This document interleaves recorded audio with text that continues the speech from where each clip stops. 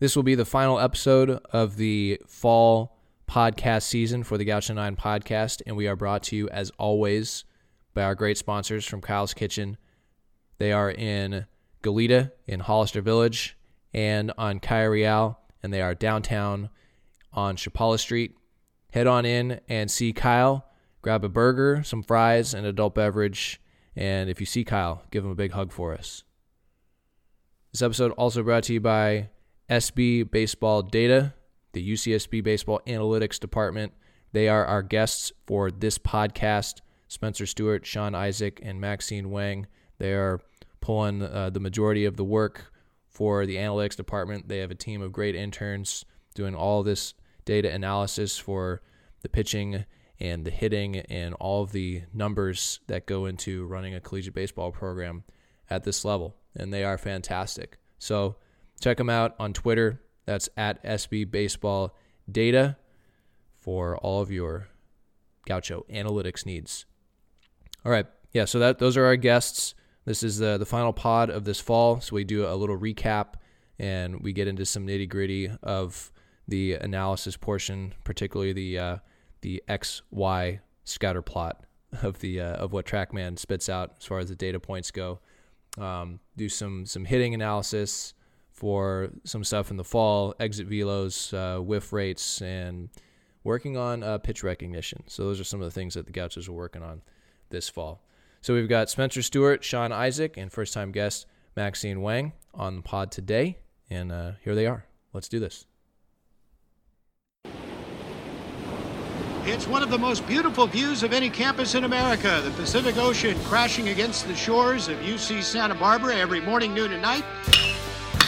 There's the one-strike pitch, and Mitchell bounces to deep left. Cabrera is going to watch it fly. He's at the track, he's at the wall, he leaps at the wall, and this one is out of here. Christian Kirtley. Gauchos are going to Omaha, can you believe it? John Newman wins it for the Gauchos. In to score is due. Here comes Mitchell. He's going to score. And the Gauchos are the 2019 champions of the Big West.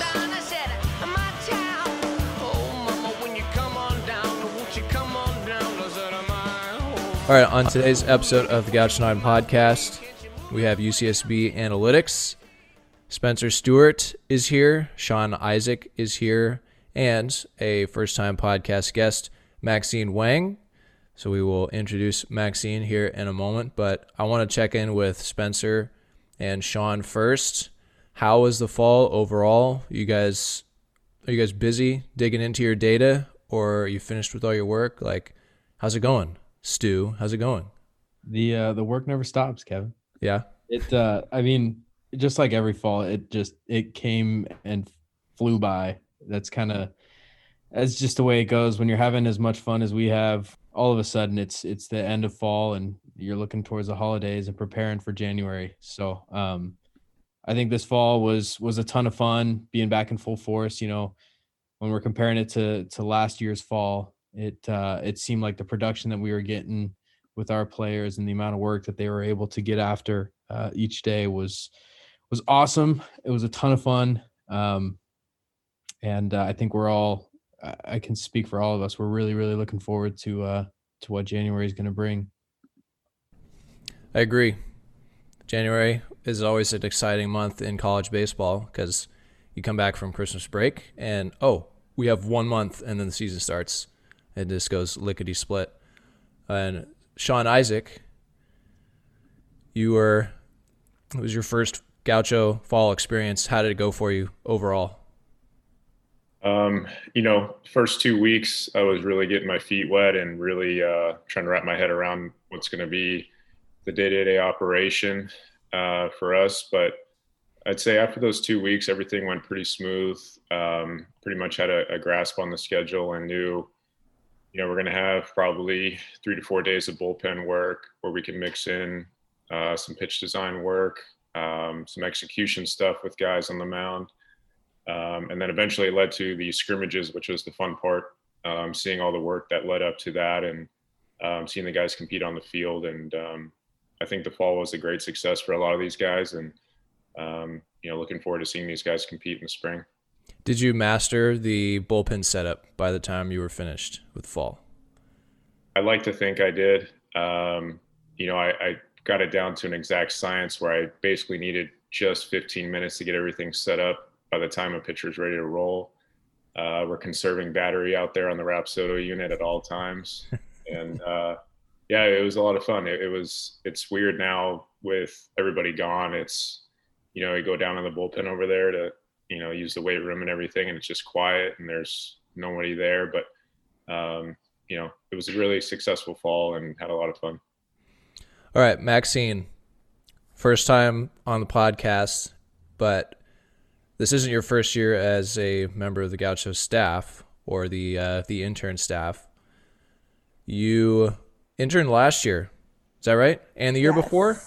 Yes. So technically third year. Yep. And you had a chance to work with Evan Short over the summer, who's he's like the founding father of UCSB Analytics.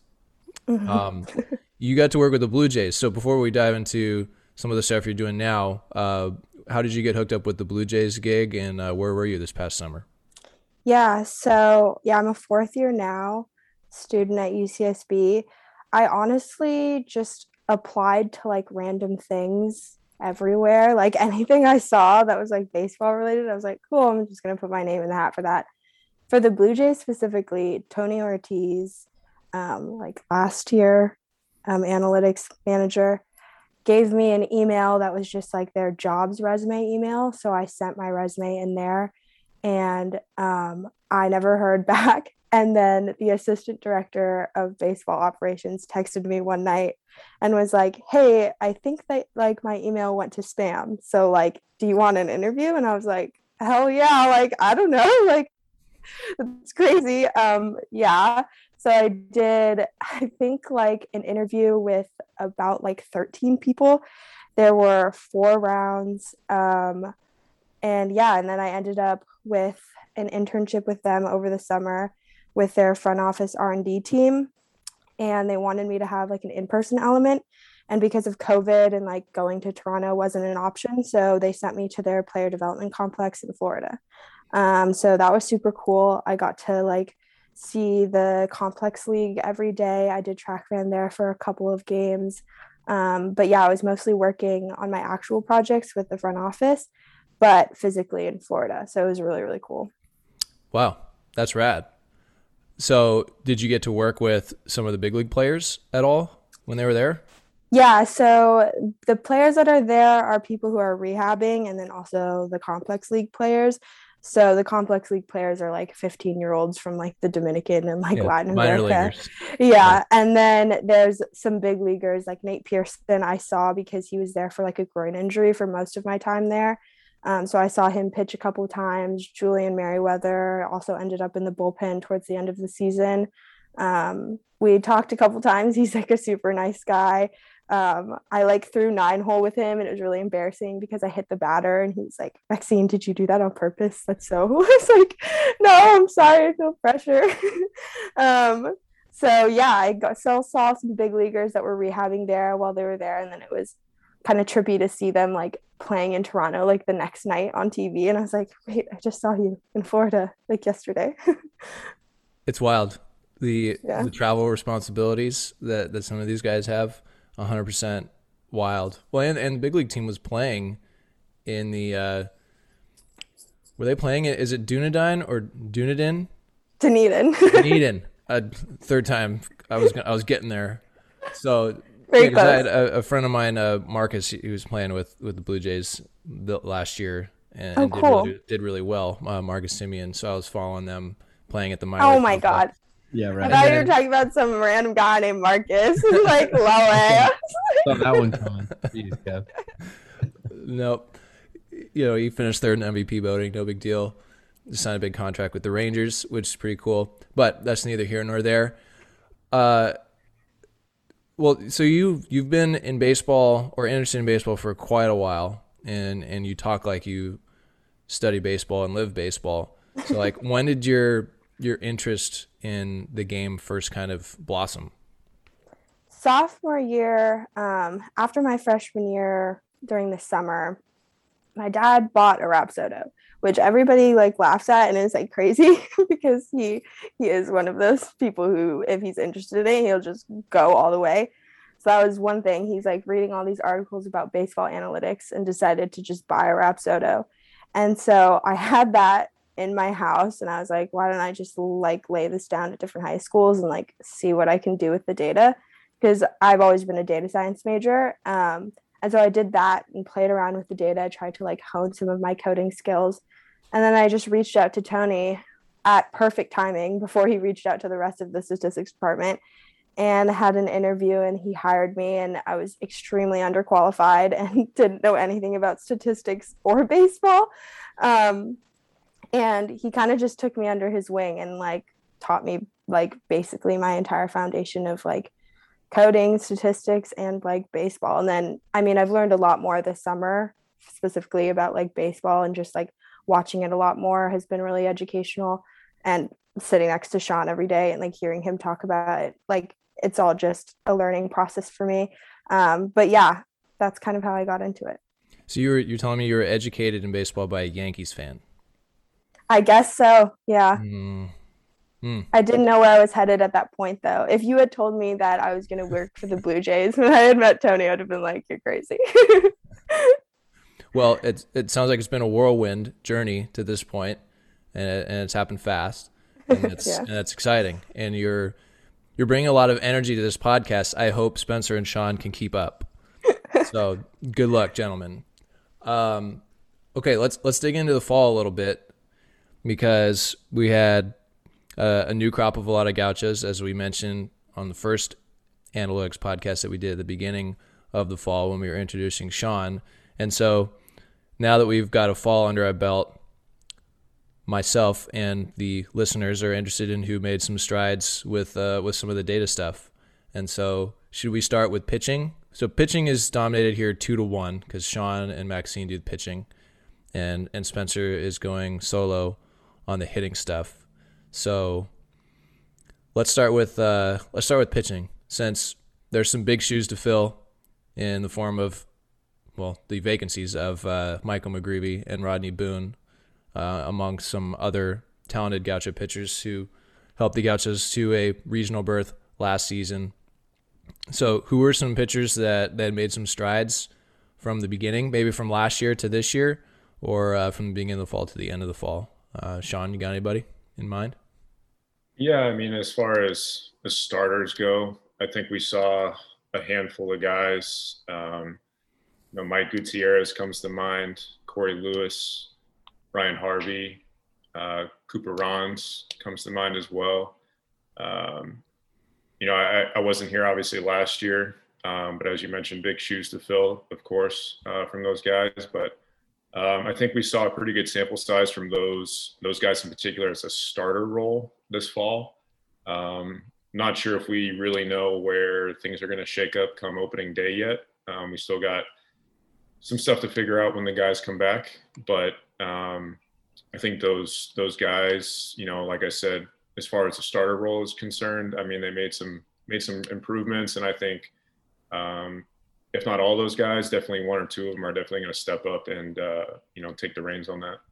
Yeah, one of the main differences between this time of year last year and this year was we were pretty sure who was going to pitch on Friday, who was going to pitch on Saturday, and who was going to pitch on Sunday. Like, the Gauchos were in that position to know who they were going to throw on the weekend. And so now with the draft picks and the graduations, there's competition and opening. So this is one of the hardest things for you guys and for the coaching staff to analyze, is like, all right, who's going to put together a good enough resume data-wise and competing-wise while they're out there on the field to earn themselves a spot in the weekend rotation. And I certainly think, well, Corey, he did it last year. I mean, he had that great performance in the regional, of course, against Oklahoma State, and he was a solid option every single weekend.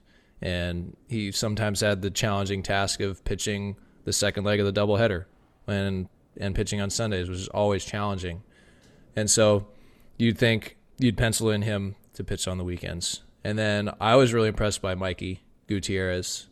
He's a JC transfer coming in, lefty. he's wearing number 10. So it's like, oh, we're gonna have another number 10 starting. Shout out Rodney Boone. And so, but he's carried himself really well, and he's performed really well in the two scrimmages. I think in the 2 innings he threw against Pepperdine, he had 5 strikeouts, and so Mikey is a name that pops out. What about you, Maxine? Anybody aside from the 4 guys that Sean mentioned who've been good as far as the data shows? Yeah, I mean, I think Sean and I always talk about Matt Ager too, freshman. Could be interesting looking, but I think everybody else Sean mentioned pretty much aligns with what I think as well. Yeah, I'm really excited to see who's going to start, who's going to close for us, and things like that. So it'll be interesting to see how everything plays out. Everybody likes velos as well. Who are some of our top velocity guys?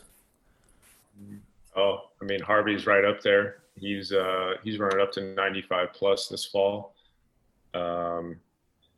Elliot Gallegos, he's another guy that's coming back in the spring. I mean, he's 92 plus. I mean, even Matt Ager as a freshman, you know, he's 92, I mean, which is impressive for a young arm.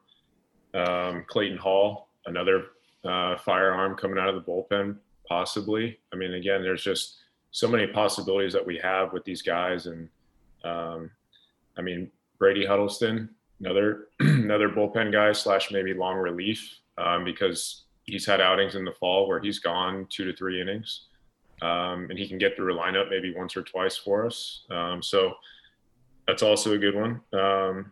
Nicholas Welch, he's coming back.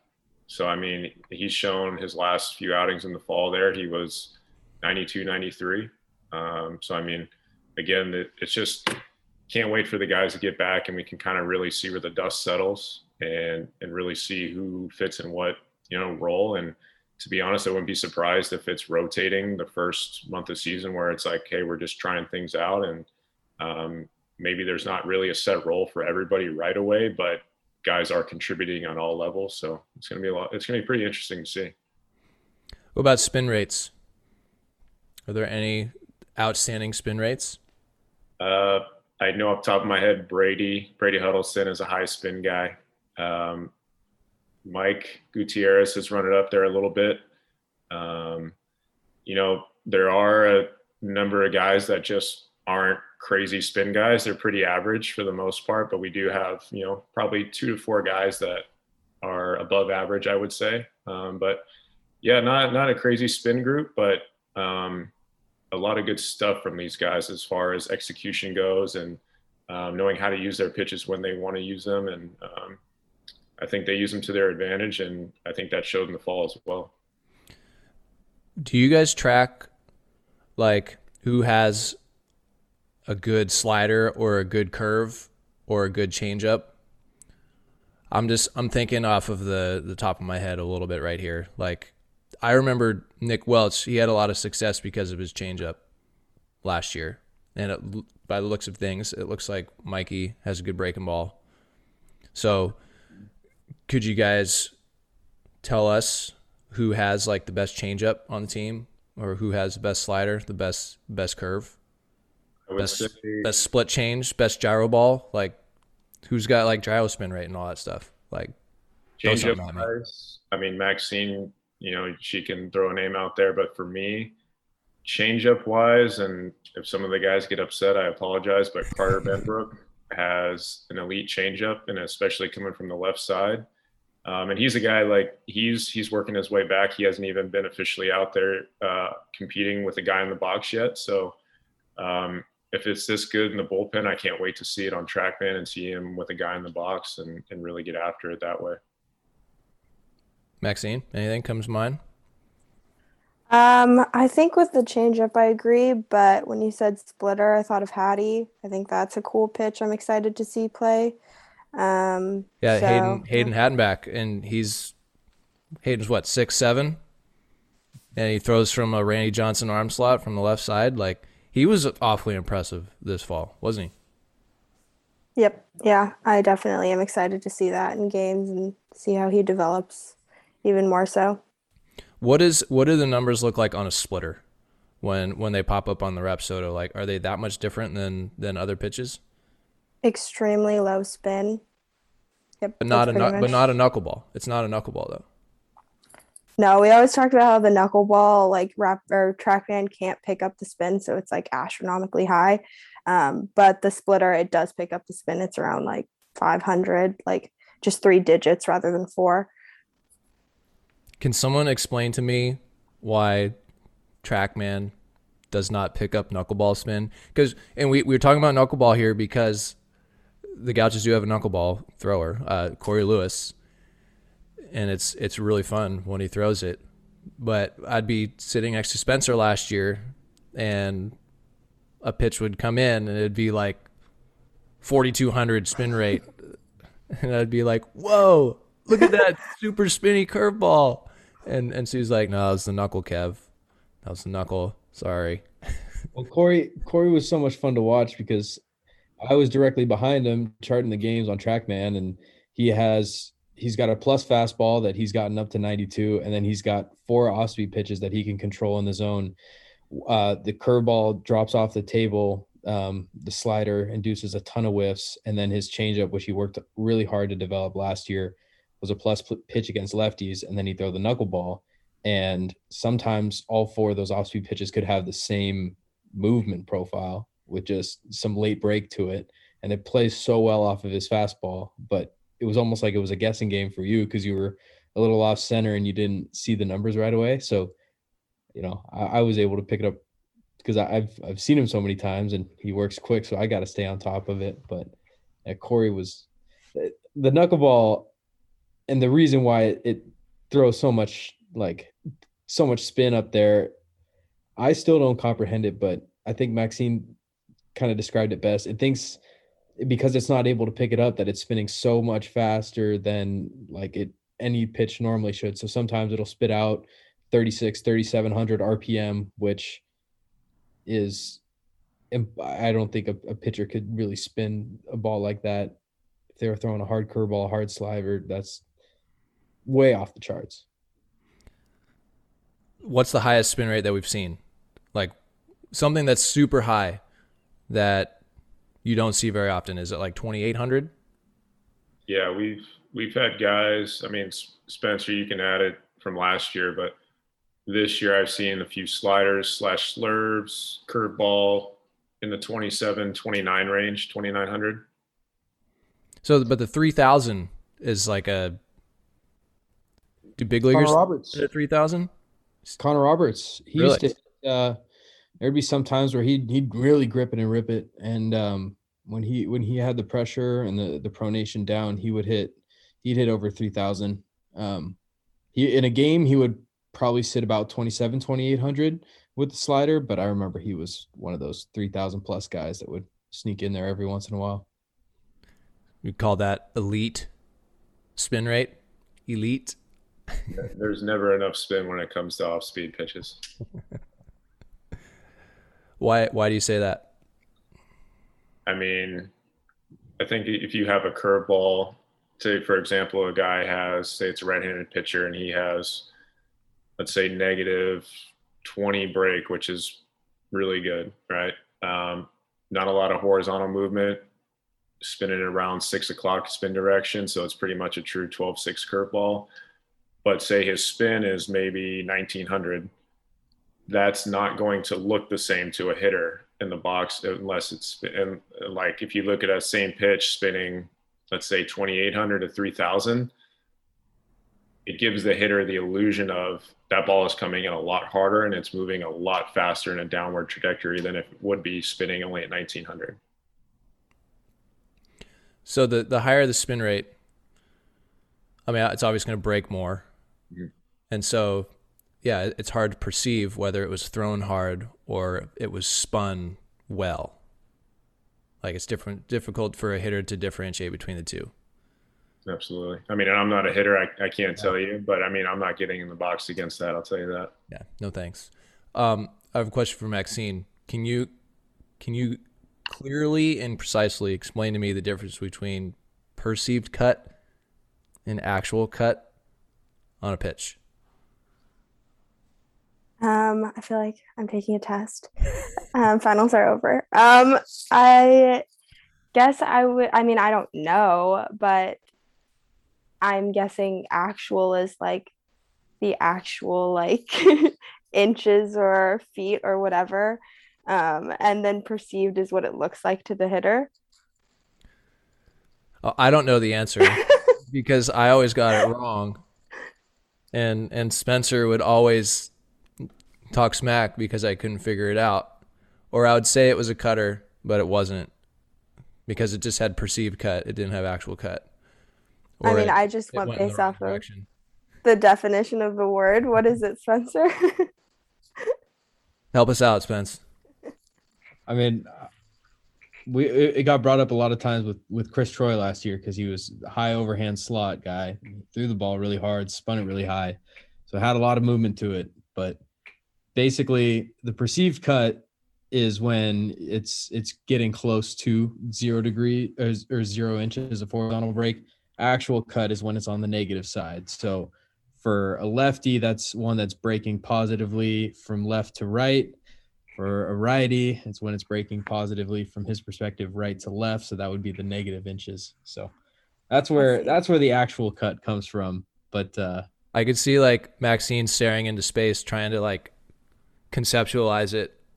Well, because that's how graph. That's how we perceive it with the movement plots that we generate for post game reports. That's how we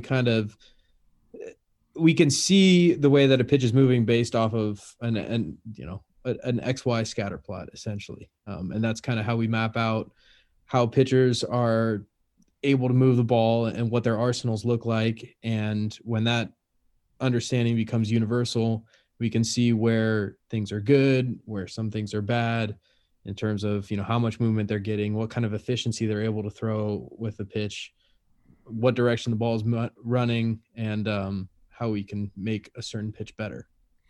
Okay, can we touch on the XY plots and before we get to hitting?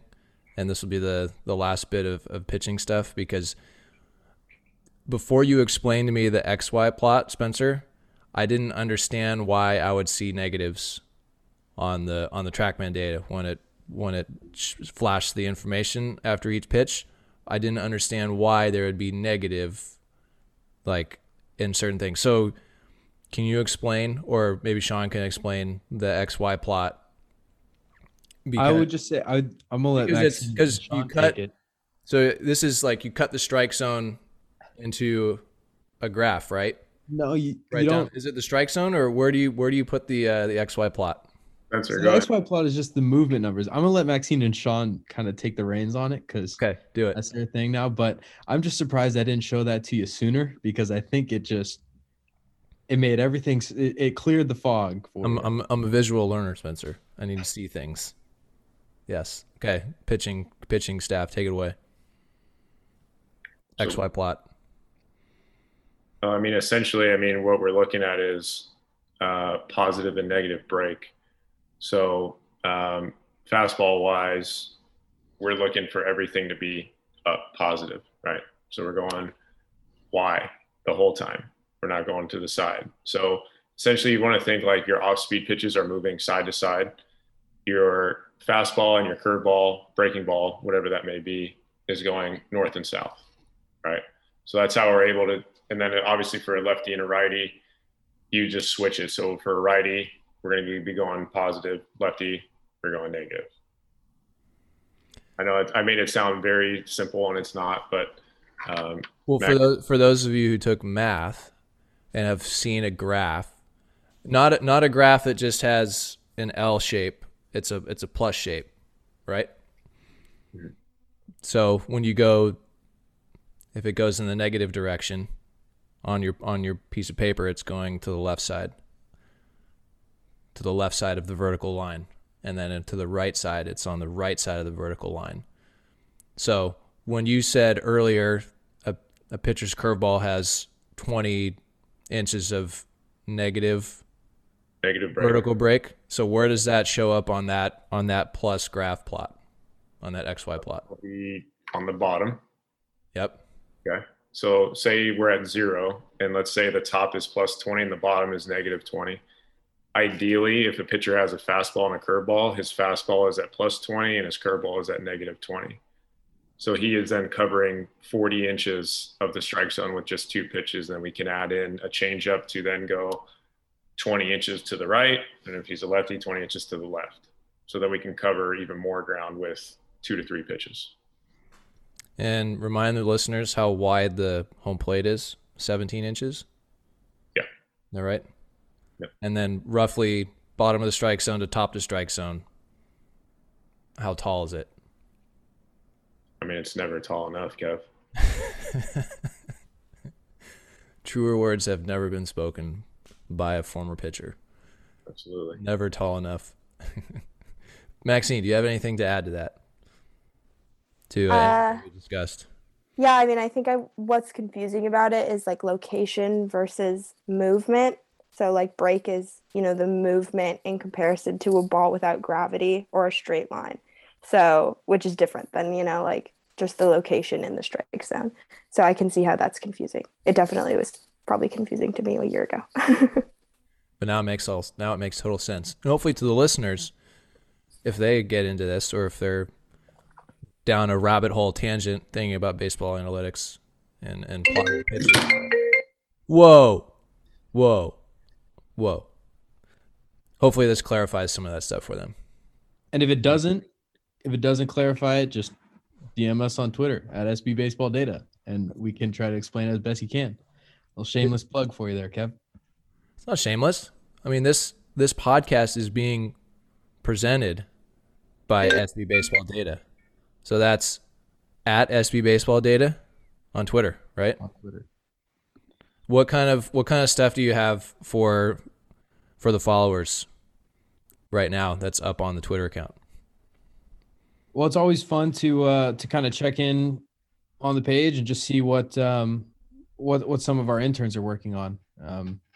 There's Maxine, there's Sean, myself, and then there's 7 really, really hardworking student interns who are shout them out their knowledge with regards to baseball analytics, and they're working on some of their own research projects that we could touch on here in a bit, but it's a good chance for them to be able to kind of showcase their skills and their projects that they've been working on, because they're working hard behind the scenes, hours each week. The work that they're doing, it never falls on deaf ears. It's a chance for all of the coaching staff, for the players to learn from the work that they're doing. And when you're here at a research-based university, it kind of, we take that stuff very seriously. So the student interns that we have, I mean, they're so awesome. They're so much fun to work with. And I mean, they blow my mind every week. And I'm sure Maxine and Sean are, we leave those meetings with them with smiles on our faces because they're just so much fun to work with. So hats off to those guys. What are their names? Give them some love right here on the platform. I have Philip, Kankshot, Brian, Kayla, Julian, Ryan, Tyler. Is that all 7? Yeah. Nailed it. There they are. So hopefully they're listening in. We encourage them to listen to the podcast because they really are a part of the Gaucho family. Kev, you do an awesome job bringing on a bunch of really awesome alumni and having some players, the coaches on, and really those guys are the backbone of the analytics staff.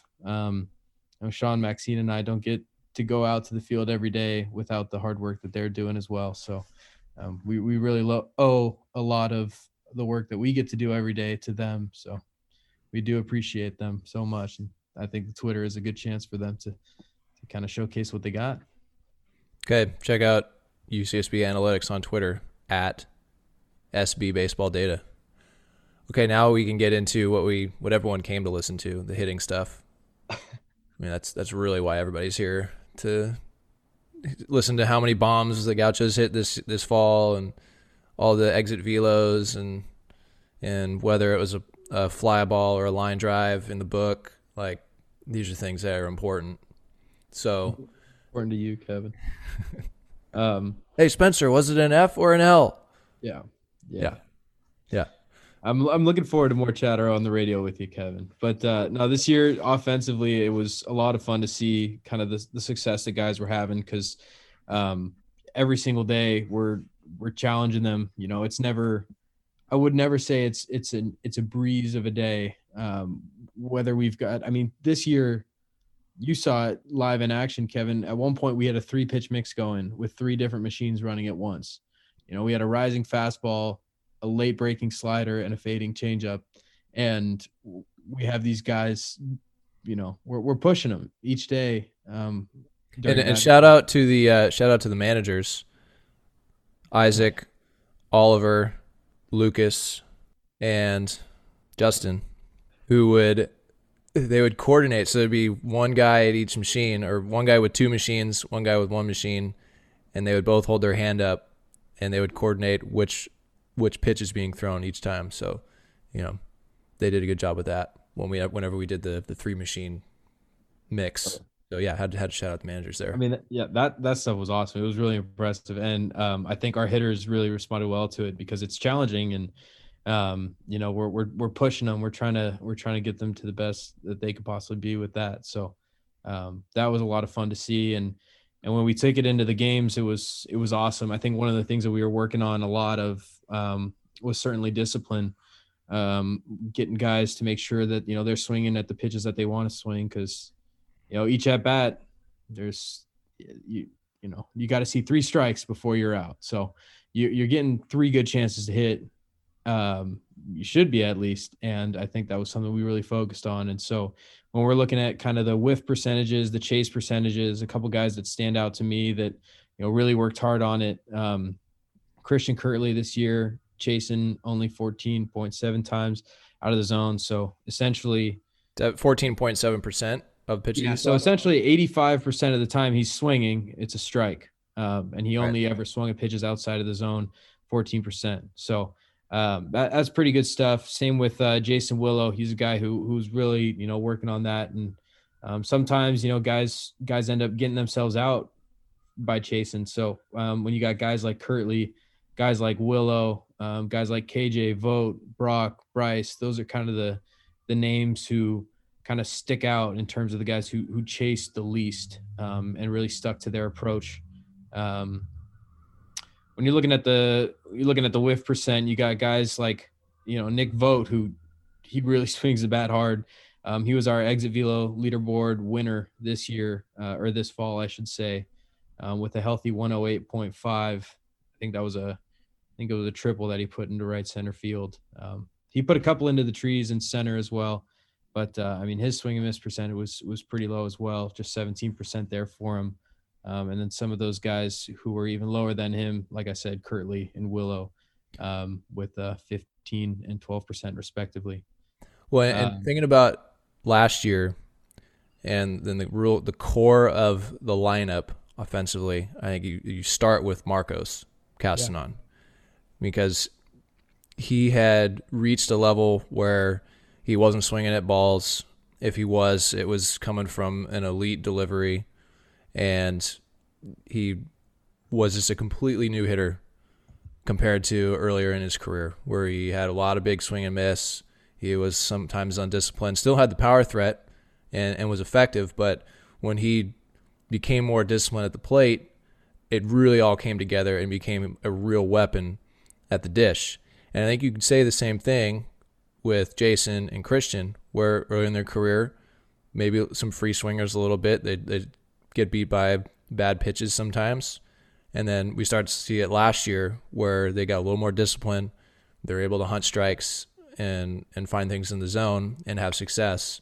And now that we're seeing them with these numbers to bolster that this fall, I mean, who knows what they can do. It would be great to have 2 Marcos Castanons in the lineup in the form of a Christian Kirtley and a Jason Willow, who are veterans on this team. And so plate discipline is a thing I think it gets overlooked sometimes, especially in the modern day when we're thinking about home runs and strikeouts.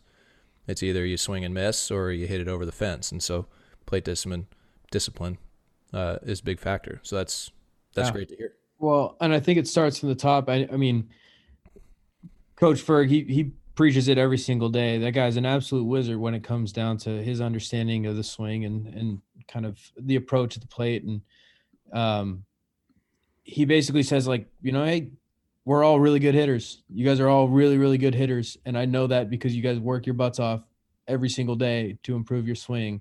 And you're taking what we're, what Coach Erdman, what Coach Ferg are recommending and sticking to it. And so at the end of the day, it's like you're good hitters, and the pitchers who you're facing know that you're good hitters. So they don't want to throw you strikes. They want to get you out by ways that, make you the guy who's getting yourself out. And so that collective understanding is a lot of fun, because it's true. These guys are some really good hitters. Just to throw out a couple more stats for you, Nick Vogt this fall slugged a healthy 711. He was one of the top there, only behind Aaron Parker, freshman, slugging 739 and batting a healthy 348 this fall. KJ was our average leader. A nice 433 for him this fall. That was a lot of fun to see him, producing out there. He hit 476 against fastballs. And then even with, the changeups that he was getting, the off speed that he was getting, he was still able to bat just about, 333 against those. So he was really hitting everything, and there weren't a lot of things that could get him out, which was a lot of fun. Blake Klassen, new name for us this fall. He batted 357. Also a big exit velo guy, 108.3 for him. Absolutely crushing the ball. Brock Mortensen against fastballs, 56.25% hard hit percent.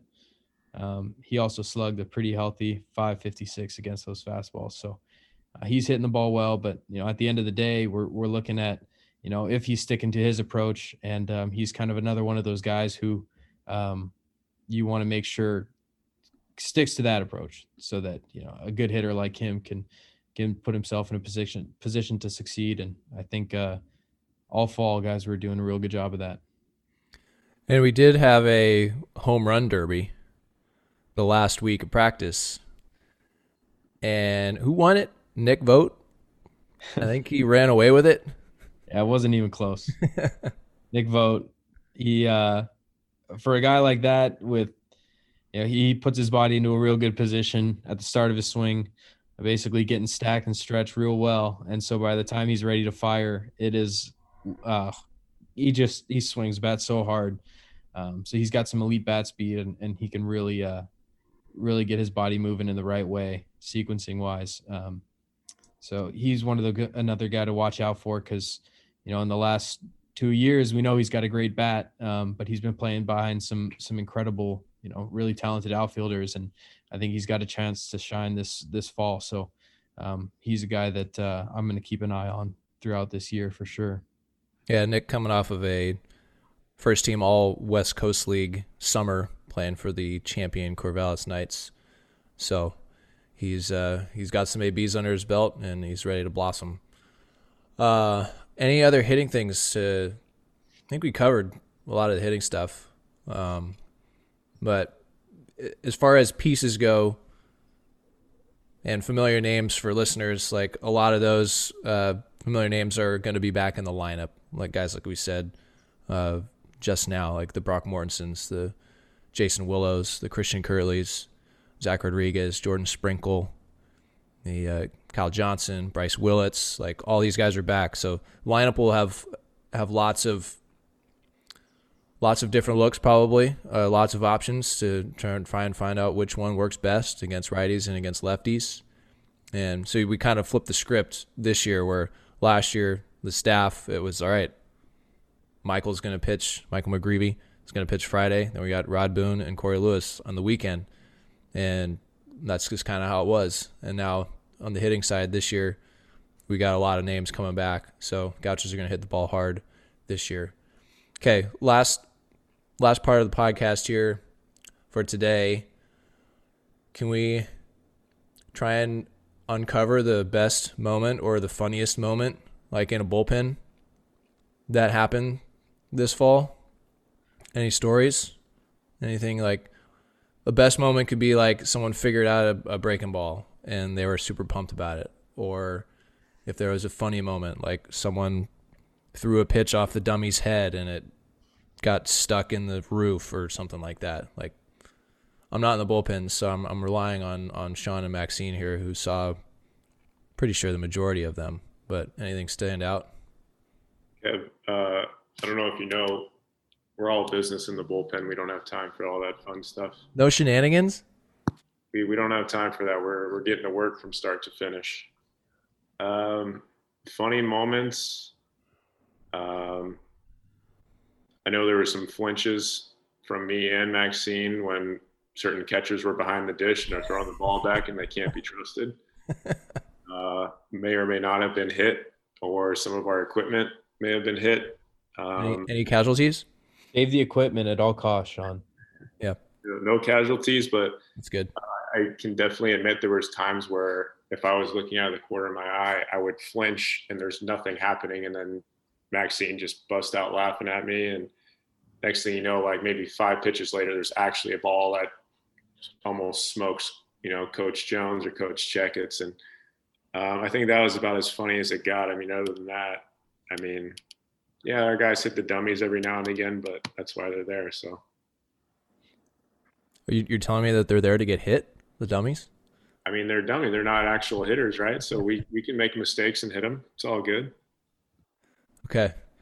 And that's not the first time I've heard that response, that it's all business in the bullpen. I think I might have joked about that last time, where I don't feel like I can joke around and have fun in the bullpen because they're so serious down there. Whereas when we're out doing home run derby on the field and Coach Ferg is scaling the bubble to get an overhead view of the that was my moment, Kev. You never asked. So was that your moment? That was my moment. He's always looking for an innovator. He's looking for new angles, new ways to get some video. And so when he's on top of the bubble asking me for an iPad, I'm going to hand it to him. And I think you got a couple real good shots of him laying prone on top of the cage. Literally right on over the top of home plate. Yeah. It was pretty great. Pretty great. What was the best playlist that we heard this fall? Best playlist? Maxine? No? We always play the game of, Maxine, what artist is this? Maxine, what underground indie band is this? I don't know. So I can't say. Kev, I just want to say you're a really good DJ. There's a lot of variety. I don't care what anybody else says. But I will say the boys were fired up when we put on that EDM playlist during one of the scrimmages. So just keep that in mind for the spring. The boys, a.k.a. Sean Isaac. There was a lot of energy. It was an electric factory that day, and I don't know what it was, but I can't take all the credit for the music selections because Stu also has the password and will make selections, and sometimes Ferg takes control as well. So it's a group effort. Absolutely. It's a group effort. But Maxine, Tom Petty is not an indie band. I'm sorry. I'm learning music and baseball jargon. We're getting there. You'll be a pro by the end of May. Yeah, she's gonna have some real good chatter under her belt. It'll be good. Stu, what was your favorite song for the fall? Something that, like, on the top of your Spotify thing, because you just couldn't stop listening to it while you're at the yard. I mean, that Hip Abduction album that came out, the War on Drugs, their new album. When you were putting that over, the stadium speakers, it hits different. So, like Sean said, I'm going to reiterate that I thought the playlists were great, and Ferg, all he's got to do is put Tom Petty radio on, and I'm happy. So, yeah. That's you cannot go wrong with Tom Petty and the Heartbreakers, and maybe some CCR mix in there as well. So no, it was a good fall. It was fun working with everybody here on this podcast. I've somehow managed to not have to set anything up, which is great. So thank you. As far as setting up analytics equipment, I might have had to move Spencer's table once or twice, but that's okay. It's just a table. So yeah, we're coming back in January. The season starts in February, and the Gauchos will be rocking and rolling. And we will finish this podcast with a movie minute since it's the holidays. So, favorite Christmas movie. And we'll do Sean last since he's the movie aficionado. Stu, go first. It's Will Ferrell's Elf, and it's not even close. All time. Favorite part of the movie? Is it when he's jumping across the street? Or is it the escalator where he's doing the splits on the escalator? I mean, there's too many. You cannot go wrong. I think one of my favorites is when he's talking about the food groups and he dumps a bunch of syrup and just proceeds to actually eat it. So hilarious. I mean, I half expected it to be the making all the snowballs and then throwing the snowballs. Because, it's like a pitcher, with good tempo. I'm a hitting guy now, Kevin, right? So. Yeah, but you saw Elf when you were a pitching guy, so. Okay, Maxine? I always watch Love Actually with my mom, which is a cheesy response. But, yeah, Elf is good also, obviously. I have not seen Love Actually. Wow. Is that bad? It's cheesy. Yeah, it's like a bunch of romance stories, and then they all come together at the end, that type of thing. So you watch that with your mom every Christmas? Mm-hmm. It's a good tradition. Yeah, I think so. I'm all about tradition, so that's good. That plays on this pod. Thanks. Sean? I'm going to bring out a sleeper. It's not my favorite, but I think a lot of people overlook it.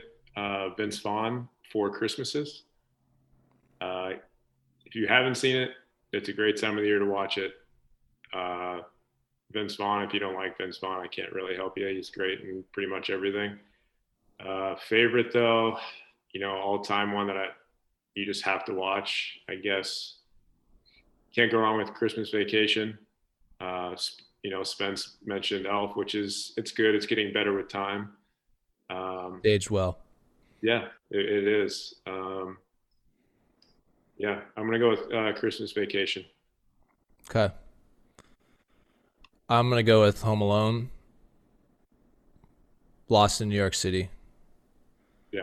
So Home Alone 2, the second one. Yeah.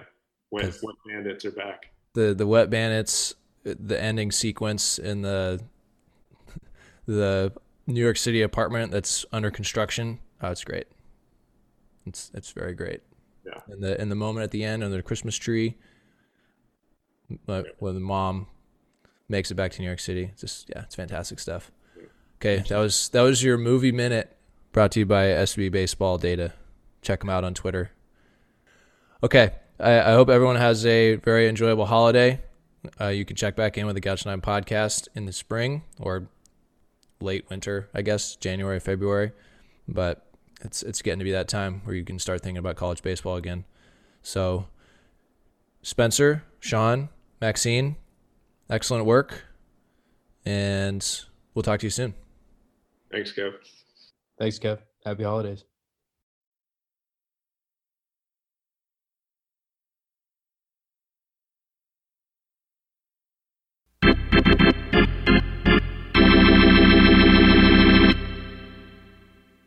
All right. Thank you to Kyle's Kitchen, and thank you to UCSB Baseball Analytics. Thank you, Spencer, Sean, and Maxine, for all of your hard work and your great podcasting abilities as well. They are people of many talents.